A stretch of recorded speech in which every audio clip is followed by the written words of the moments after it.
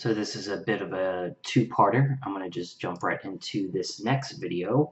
The last video was kind of the first half of a baseline epistemology. We just briefly got to, I think, therefore I am, I exist, I am a consciousness, I am here, and then the idea of realism, which is that the world around us is real and not an illusion, and a very, very brief defense of that being Occam's razor.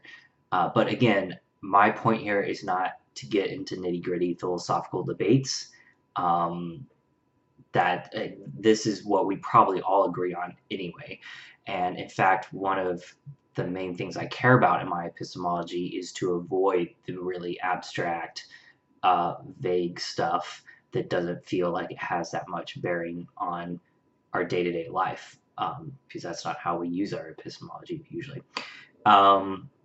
So, okay, we're at realism now, and what I would say is the most reasonable way to take in the world and process it and decide what's true or not is what is called critical realism. I first learned that term from one of my favorite authors, N.T. Wright, who is one of the world's leading Bible scholars and just kind of a genius. He's just extremely well-read, smart person, and he was talking about it, critical realism, in terms of historical research. And because with history, you run into the same problem.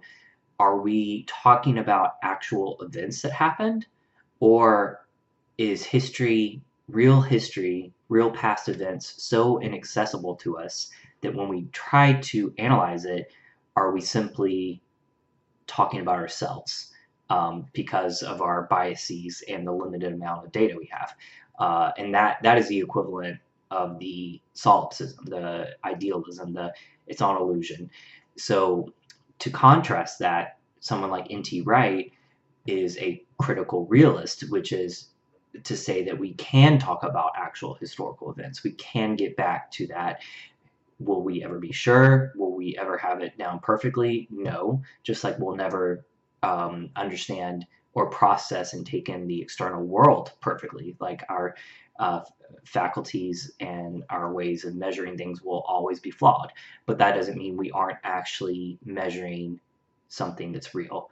So that's the critical part. So we already covered the realism part, and that's the critical part. And what I would say is we essentially all, as children, I would argue we all start with naive realism, which is simply we believe everything is real unless we are a very strange child and we think we live in a dream. Otherwise, we think everything's real, but we also are very naive about it. We just kind of take it in. We hear something from that our parents say about the world, and we're like, well, that's the way the world is. We believe it. So it's a very naive way of deciding what's true in the world. So I would call that naive realism. And then over time, we become more and more critical. And then that's where people start to diverge about how critical to go. Should we become so critical that we fall into extreme skepticism and feel like we can't know anything? Or do we stay kind of on the naive side where we too easily accept what we think is true? So I think critical realism is the most reasonable way to go. Once again, I think you could formulate an argument based on Occam's razor, kind of, for critical realism, maybe even a sort of practical argument. But I'm not trying to defend it that much here. Once again, I think this is we're all on some sort of spectrum of critical realism, most likely. So I don't think this is where we're going to disagree. We think the world is real. We realize you can't be naive about it because it's harder than it first seems to figure out what's real in the world. So I think critical realism is the way to go. One final thing I will try to cover quickly in baseline epistemology is a principle that is also key, I think, for baseline epistemology, which is that there are no true contradictions. And this is maybe stepping slightly out of, this is probably stepping slightly out of baseline epistemology. This probably straddles my own epistemology.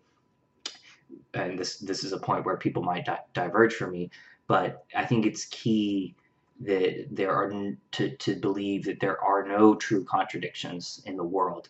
And what I mean by that is plenty of things will seem contradictory on the surface, but if we truly had all the data and understanding, there would not be a true contradiction.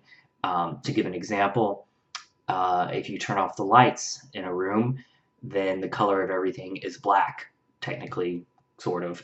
And you turn on the light, then the wall is now green, let's say, and that on the surface is a contradiction. Is the wall black or green? Is the dress white or gold, or blue and black?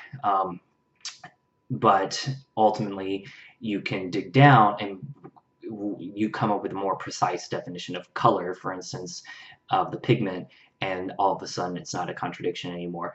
So one of the key reasons this is important is in logical systems and classical logic, which is the logic we all know of, if this, if A and B, C, that sort of thing.